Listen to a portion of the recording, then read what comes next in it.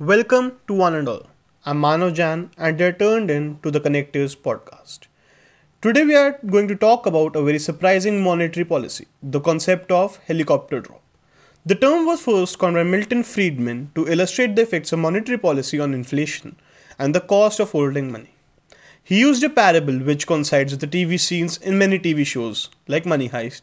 It said, and I quote, let us now suppose that one day a helicopter flies over this community and drops an additional $1,000 bills from the sky, which is of course hastily collected by the members of the community. Let us suppose further that everyone is convinced that this is a unique event which will never be repeated. Unquote. The concept has since been increasingly discussed by economists as a serious alternative to monetary policy instruments such as quantitative easing. That is, policy by central bank to increase money supply by actions like large-scale purchase of assets. Nowadays, mostly, the term helicopter drop is largely a metaphor for unconventional measures to jumpstart the economy during deflationary periods. The policy is of most relevance in a situation like the liquidity trap, a period in which the interest offered in the market is so low that people prefer to keep it with themselves rather than holding a debt. In such a situation, people prefer to decrease the expenditure and thus the market transactions in the economy reduce. So, to combat the situation, concepts like helicopter money come into play. The idea is simple. People do not have enough money with them, or to say they don't have enough disposable income. So the central bank decides to improve the situation by increasing the money supply in the economy. A policy like helicopter drop would increase the money with the people. They would have more disposable income to increase the expenditure, resulting in more market transactions and thus better functioning of the economy.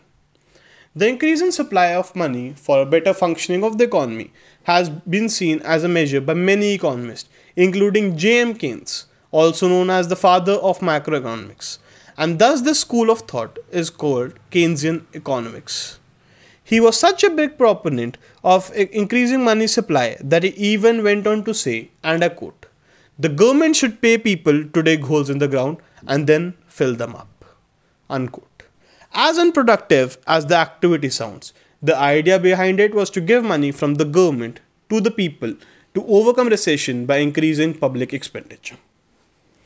The idea of helicopter drop was revived as a serious policy proposal in the early 2000s by economists considering the lessons of Japan. Ben Bernanke famously delivered a speech on preventing deflation in November 2002 as a Federal Reserve Board governor, where he says that Keynes once semi-seriously proposed as an anti-deflationary measure that the government fill bottles with currency and bury them in mine shaft to be dug by the public. Then in 2016, due to stagnation of economic growth, Japan once again toyed with the idea of helicopter drop. Once again, Bernanke was at the forefront of the conversation when he met with the Prime Minister of Japan, Shinzo, to discuss further monetary policy options, one of which was issuing large-scale, long-dated perpetual bonds. In the ensuing months, Japan did not formally implement a helicopter drop, but instead opted for further large-scale asset purchases. Similar instances of the same were seen in the USA in 2008 crisis and Australia in 2009, where various unconventional steps were taken to combat deflation. There, however, do remain various debates regarding the theoretical validity of the traditional concept of helicopter money. Various critics argue that this could lead to hyperinflation and loss of public faith in government currency. Some critics point out that it would lead to excessive independence of central bank since this is outside the jurisdiction. Others also question about the accounting treatment of the idea since it only leads to reduction in government money, thus manipulating the government balance sheet. All being said, it is widely agreed that as interesting this phenomena of helicopter money may be, from a practical standpoint, it is highly unsustainable and a hypothetical concept with negligible chance of being implemented. And that is it for this episode of the podcast. I'd love to hear what you guys have to say about the topic.